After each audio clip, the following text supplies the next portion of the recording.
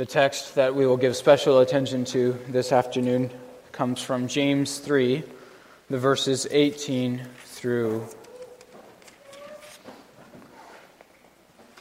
the verses 13 through 18. And let's turn there again also this afternoon and read those verses one more time so that they may be fresh in our mind for the sermon. So James 3, verse 13. Who is wise and understanding among you? Let him show by his good conduct that his works are done in the meekness of wisdom. But if you have bitter envy and self-seeking in your hearts, do not boast and lie against the truth. This wisdom does not descend from above, but is earthly, sensual, demonic. For where envy and self-seeking exist, confusion and every evil thing are there. But the wisdom that is from above is first pure, then peaceable, gentle, willing to yield, full of mercy and good fruits, without partiality and without hypocrisy. Now the fruit of righteousness is sown in peace by those who make peace. So far.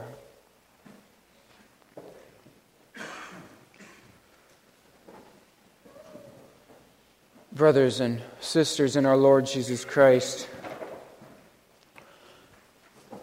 we love being right. Isn't it just great to be right? Whether it's an argument with our spouse or with one of our colleagues or maybe a debate with a professor or a dispute about politics, we all just love being right. And if we can, without being too blatantly rude, we like to flaunt our rightness. It's what any kid says, "See, I told you so." And it's what we as adults communicate all the time, even if we're a little more subtle than that. Oftentimes we also like politicians who are aggressive and who say it just like it is, and we don't mind so much if it sometimes comes across offensively to our opponents.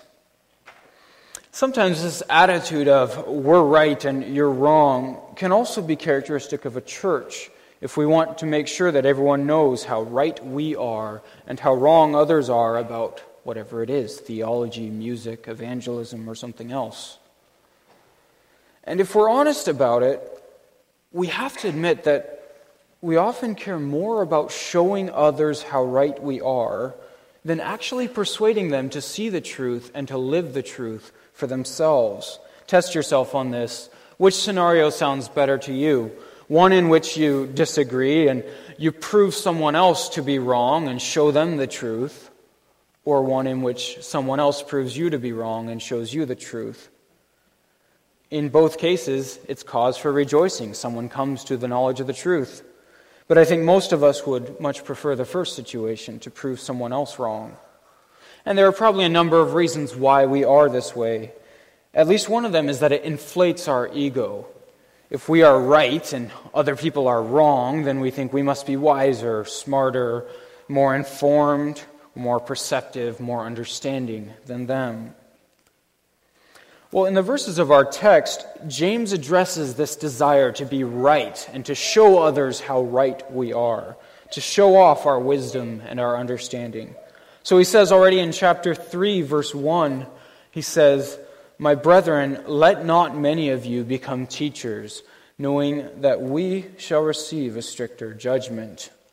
It's not exactly the seminary's favorite Bible verse. They won't put that on their website anytime soon. But he says it's not because teaching isn't a noble thing to do or to aspire to. Paul actually says it's a noble thing to aspire to. But because the presumption to teach others can easily follow from the assumption that I must be a very wise and knowledgeable person. It's that same pride and self-righteousness. And James is especially addressing a tendency in his day, which is equally true in ours, for these people who think that they are wise and understanding to have a habit of criticizing others. It happens so easily, doesn't it? If we allow ourselves to believe that we are wiser, more understanding, more sensible than other people in the church, we divide up into these different cliques and we begin to criticize each other and to think very highly of ourselves for being aligned with the right political party or church party, whatever it is. And then if we let this run its course, we quickly assume the role of teachers and even judges. So James says, "Let not many of you become teachers, knowing that we shall receive a stricter judgment." He's essentially repeating what the Lord Jesus himself taught us on the Sermon on the Mount. "Judge not, lest you be judged, for with the measure you judge others, you will also be judged." Then, in the rest of verses 1 through 12, James gives us some good reasons to reconsider whether we really are all that wise or understanding. He asks, "How have you, who think you're so wise, how have you been doing in controlling your tongue? Mankind has tamed every species of animal on the planet, and yet we can't seem to control our own tongues." Nobody has a perfect record there. He says in verse 2, "If anyone doesn't stumble in his words, he's a perfect man." So to get to his point then, if that's how well we're doing with our tongue, then perhaps we should put the brakes on our desire to quickly become one another's teachers. So then he's laid the whole issue on the table, and then he asks his readers directly in verse 13, "Who is wise and understanding among you?" And he's not asking for a show of hands. He gives instead a simple exhortation. Let him show by good conduct that his works are done in the meekness of wisdom. In other words, actions will speak louder than words. The good in that phrase, good conduct, can also be translated beautiful or attractive or winsome. So he says, if you're truly wise, then you'll have a beautiful and attractive way of life. So let people see that instead of just hearing your words. You might remember the Lord Jesus calls us to the same thing in the Sermon on the Mount. He says, "You are the salt of the earth and the light on a hill, so let your light shine before men, so that they may see your good works and glorify your Father in heaven." You see, it really is good to be wise. We're called to be wise. But the primary means of expressing that wisdom will be with our lifestyle and not just our words. When we're wise in that way, then it gives God the glory and it draws people to Him. By a winsome life, we make the Christian truth beautiful. The Bible elsewhere speaks of adorning the gospel by our good works. And that's true wisdom, a lifestyle that's beautiful to God and man, that even unbelievers can appreciate and respect. And the second part of the exhortation is also beautiful and surprisingly obvious when you think about it.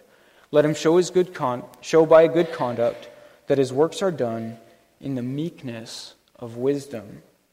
The truly wise are not those who are aggressively insisting on their own opinions or who can make all manner of complex arguments, but those who are humble, whose deeds are good, whose attitude towards others is gentle and sympathetic. And when you think about it, of course, that's what wisdom looks like. But then we realize that simple command is actually very convicting, isn't it? A winsome lifestyle, gentle words, good deeds. It's so obvious when you think about it that that's what true wisdom looks like. But so many of us, when we read this, we quickly recognize that we have really failed there. So this simple exhortation quickly reveals the true character of our wisdom. And that prepares us for where James goes next. In verse 14, he says, "But if you have bitter envy and self-seeking in your hearts, do not boast and lie against the truth." Notice he doesn't do any accusing here. He doesn't say, "You think you're wise, but you're not really." He just says, "if." So if the Holy Spirit shows us that we are who he's describing, then he calls us to measure ourselves against that standard and to recognize that if we don't measure up, there may be other things going on in our hearts. And if that's the case, he says, don't allow yourselves to be fooled. That phrase, "do not boast," it seems to be referring to that same attitude of, "I'm right and you're wrong," that he has just finished speaking about. So James is saying, if your attitude, your walk of life isn't characterized by that attractive way of life, that humility, that gentleness that comes from true wisdom, then don't allow yourself to become puffed up, to assume, no matter how tempting it is for whatever reasons you have, that you're still rather wise. If there's selfishness and envy in your heart, then do not believe that you're wise. It's not the truth. And that's what he says explicitly in verse 15. He says, "This wisdom does not descend from above, but is earthly, sensual, and demonic." We can notice a sort of ascending order there in terms of opposition to God. The attitude is earthly, meaning it doesn't come from a regenerated heart, but from our old, corrupt natures. It's sensual, or you could also translate that carnal, meaning it's something that properly belongs to animals, not to human beings made in the image of God. And it's demonic, because it's rooted in that same pride and self-seeking way that the demons themselves live by. And that's the fundamental point for us this afternoon. That envy, that rivalry, that belongs to the old nature. It belongs to the people that we used to be before we knew Christ. It's what we all would be without Christ, and it's what runs this world wherever Christ is not known. It's the sin that Christ came to this earth and died for. It's the sin that he took on himself on the cross. Apart from Christ, it shouldn't surprise us to see that envy, rivalry, and hatred live in the hearts of all men and women, because all have made themselves enemies of God. But we are not apart from Christ. Christ took that sin on himself to the cross, and he crucified it there. We should have died for our envy and our hatred and our selfishness, but he died there for us. And he rose from death, and if we are in him, we too can have nothing more to do with that envy and rivalry and selfishness that used to dominate our lives. That old way, it has no place left in our hearts. It has no place in our personal lives, and it has even less of a place within the body of Christ, between those who call themselves brothers and sisters, or between one church and another. It happens, and it happens always on both sides, but it has no place in God's body, in Christ's body, and we must put it to death. We must not give 1 inch to that impulse of envy and rivalry and selfishness that does exist in each one of our hearts. And James offers us one final warning to that effect in verse 16. He says, "Where envy and self-seeking exist, confusion and every evil thing are there." To those who give in to that selfishness and that envy, that impulse that exists in their hearts, they ultimately find themselves in chaos, and it's not pretty. It's the kind of thing that leads to church breakdowns and splits and all kinds of family breakdowns as well. Wherever envy and rivalry find a place in the hearts of God's people, in the long run, you can be sure that it will produce all manner of evil consequences. Sinful motives at the root level of the heart will lead to all kinds of sinful actions at the fruit level. The bitterness, the family feuds, the disorder, and the chaos that all springs from that same source, that envy and rivalry that exists in the heart. But it has no place among us. And so James calls us instead to true wisdom, the wisdom that comes from above, that belongs to that heart that has been washed clean and made new in Christ. Verse 17, he says, "But the wisdom that is from above is first of all pure." It's important to notice that short phrase, first, or first of all. Purity or blamelessness is set apart from all other qualities, because if we're not pure, then it really doesn't matter what we are. Impurity or wickedness plus any other quality, no matter how attractive it is still hypocrisy. A kind person who's living in sin and refuses to put it out will be no better for his or her kindness, nor a smart person from his or her intelligence. Wisdom, true wisdom, makes it its first priority to remove every hint of impurity, every hint of sin. And wisdom recognizes, as we saw this morning, that our battle is primarily against sin and primarily against the sin of our own hearts. So the wisdom from above is first pure, then peaceable. And that's obviously the opposite of that selfishness and jealousy that James has just finished talking about. Instead of seeking to stir up divisions, True wisdom would rather make friends, would rather humbly persuade others to agree in the truth. When we're motivated by envy and selfishness, then we enjoy being right and others being wrong. But true wisdom doesn't enjoy the other person being wrong. It's like love, where it's described in 1 Corinthians 13. If you remember that long list that Paul gives, love is patient, love is kind. One of those qualities is that love doesn't delight in evil or rejoice at wrongdoing. And that's what it means to be peaceable. Love doesn't want the other person to be wrong. Love would much rather have the other person agree and to join us in doing the right thing. And after all, isn't that how God in Christ has treated us? We were His enemies. He had every right to cast us into hell. But even then, even while we were His enemies, hating Him and hating one another, He made peace with us. And those who trust in Him desire to become like Him. So instead of aggravating and alienating the other person, the true wisdom which comes from God rather seeks to make peace, seeks to come to agreement with the other person. It doesn't stir up controversy, but brings people together. And that's exactly what James himself was so well known for in New Testament times. That's one of the reasons why he always had such an honorable reputation among probably more than any of the other apostles.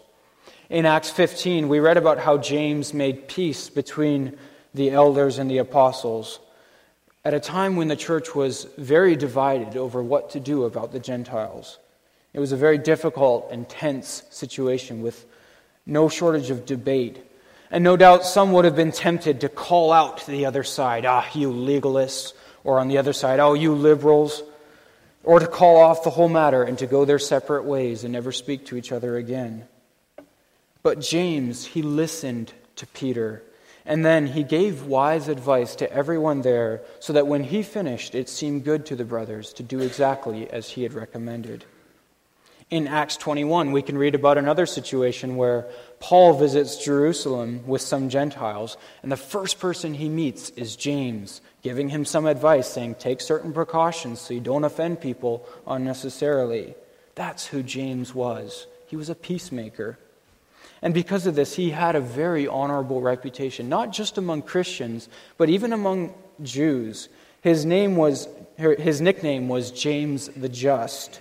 And no doubt that reputation did much good in softening the anger of the Jews against the Christians, and perhaps even bringing some to consider the claims of Christ. That's also what we read so many times over in the book of Proverbs. Remember that in New Testament times, the only Bible that they had was the Old Testament, and James had a reputation as a very wise man, so surely he would have known the book of Proverbs and probably even had it memorized. And this point, it's so often repeated in the book of Proverbs that you just can't miss it. Just from the chapter that we read in chapter 15, there are several verses that make this point repeatedly. Verse 1, a soft answer turns away wrath, but a harsh word stirs up anger. Or verse 4, a wholesome tongue is a tree of life, but perverseness in it breaks the spirit. Or verse 18, a wrathful man stirs up strife, but he who is slow to anger allays contention.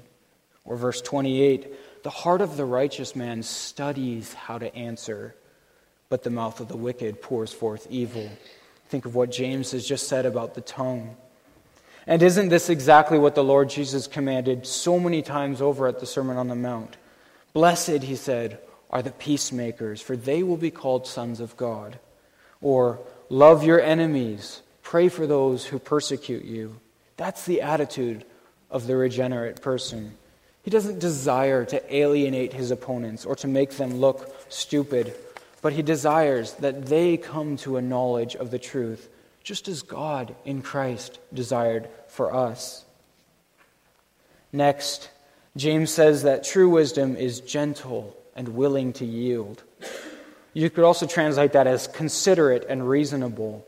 When we get into an argument, whether it's with our spouse or with our kids or a political argument or a debate with an unbeliever, how quickly don't we become unreasonable?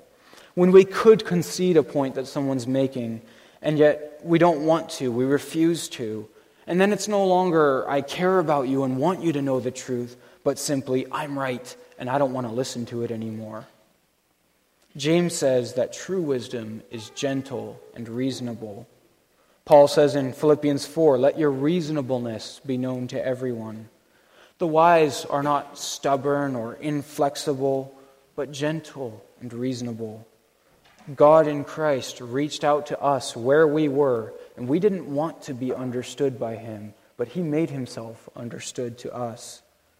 We were wrong, but He was willing to correct us in love. As Christians, we should also always seek to understand one another, to reach out to one another where we are. If correction is needed, we should correct gently.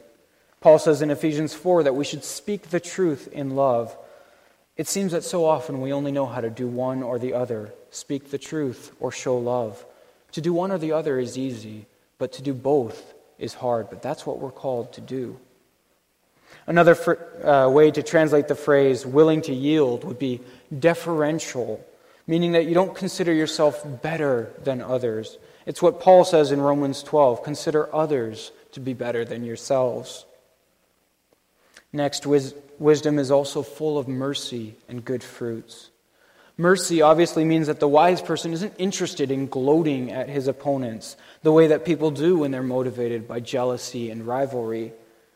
If the wise person succeeds in persuading someone of the truth, then he doesn't rub it in or make the other person look dumb, but is merciful, patient, gracious, recognizing that we too were sinners in rebellion. We too needed God to come and correct us, and recognizing that if we have anything at all to offer, it's only what's been given to us by God. And good fruit gets at what is already said in verse 13, that our lives match our words. Then finally, James ends this list with two words that sound similar in the Greek, and probably to help make this list memorable so people could actually memorize these, which is not a bad idea. He first says, the wisdom from above is without partiality, which means it's not loyal to one particular party or another, Republican or Democrat, liberal or conservative, followers of this theologian versus followers of that theologian, or friends of this person instead of that person, one family versus another, one group in the church versus another. Wisdom doesn't take sides. Obviously, wisdom has its convictions, but it's not unfairly for or against any party, but judges all things by the truth of God's word, knowing that we will all stand before the great judge on a level plane. Finally, he says that the wisdom from above is without hypocrisy. It doesn't say one thing and then do another, and it doesn't say one thing and mean something else. Then James finishes this exhortation with what sounded like it might have been a proverb. And with this proverb, he gets at the heart of what our attitude should be about as we learn to practice this wisdom and grow in the image of God. Just as God desired a harvest of righteousness from us, we desire a harvest of righteousness from our fellow brothers and sisters. And that's what this proverb gets at. He says, now the fruit of righteousness is sown in peace by those who make peace. The point being, that's the only way to get that fruit or harvest of righteousness. And that is what we're called to do, whether it's in the way we raise our children or work together with our spouse or serve our communities. Our goal is always to see that same harvest of righteousness that God in Christ has been seeking from us. Our goal is to bring our neighbors to love and serve and obey the Creator God and the Lord Jesus Christ. And if we're arrogant or self-serving or full of rivalry and envy, then we only drag the name of God through the mud. But if we're peaceful and we sow the word of God in a peaceful manner, then we will see that harvest of righteousness. So may the Holy Spirit continue to work that desire in each of our hearts, reminding us over and over again that this is how God in Christ has treated us. He was merciful. He was humble. He's been extremely patient and peaceable towards us. May He shape us into that image, the image of the most wise God and our most humble Savior, the Lord Jesus Christ. Amen. Let's respond to God's word by singing from Psalm 37, stanzas 12